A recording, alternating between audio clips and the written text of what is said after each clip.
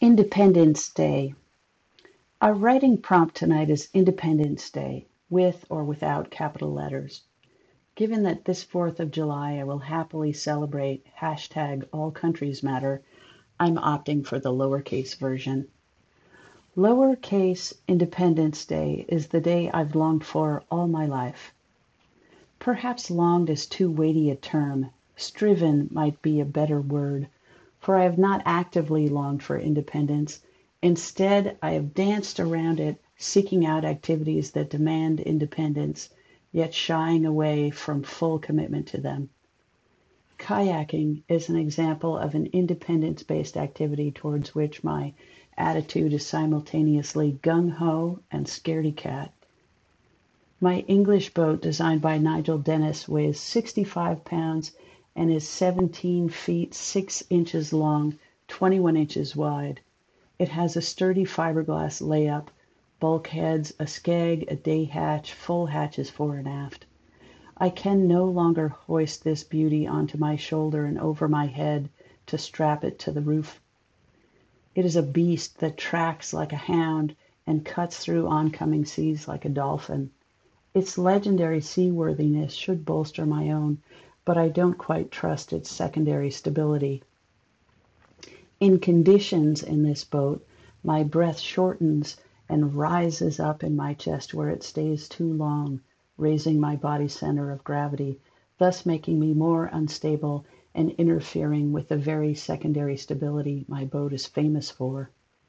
My Greenland kayak, on the other hand, is 17 feet 4 inches long, 17 inches wide, and weighs 35 pounds.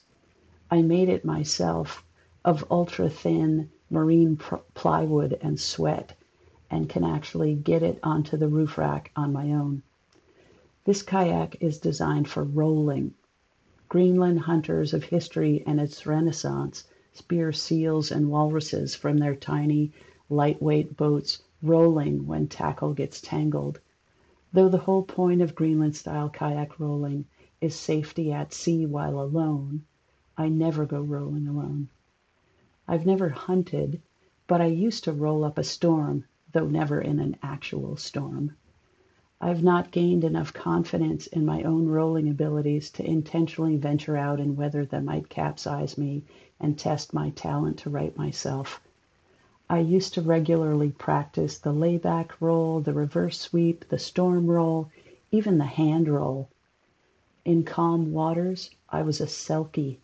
In rough seas, a chicken. I seem to keep getting to that place in my life where I'm good at something but never quite great. I've done this with many things: swimming, welding, motorcycling, tai chi, parenting. I get to that level where things are just ducky and then start to doubt my own abilities and back down from conquest. Not that parenting is an avocation that endorses conquest, but as things got tricky, I always found a way to back away from the difficult decisions. Acquiescence is not a great quality in parenting or storm rolling. There is no place for it in motorcycling either.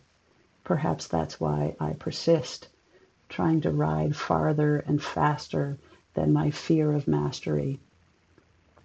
The self-helpers might call my fear imposter syndrome, but I'll not join their parade. Even in my condescension of them, I vacillate between deep admiration and snub-nosed yet utterly false superiority. Even here, with podcasts of Brené Brown and Glennon Doyle in my ears, I back paddle, wavering out of their waves of encouragement and judging them for their cliched courageousness.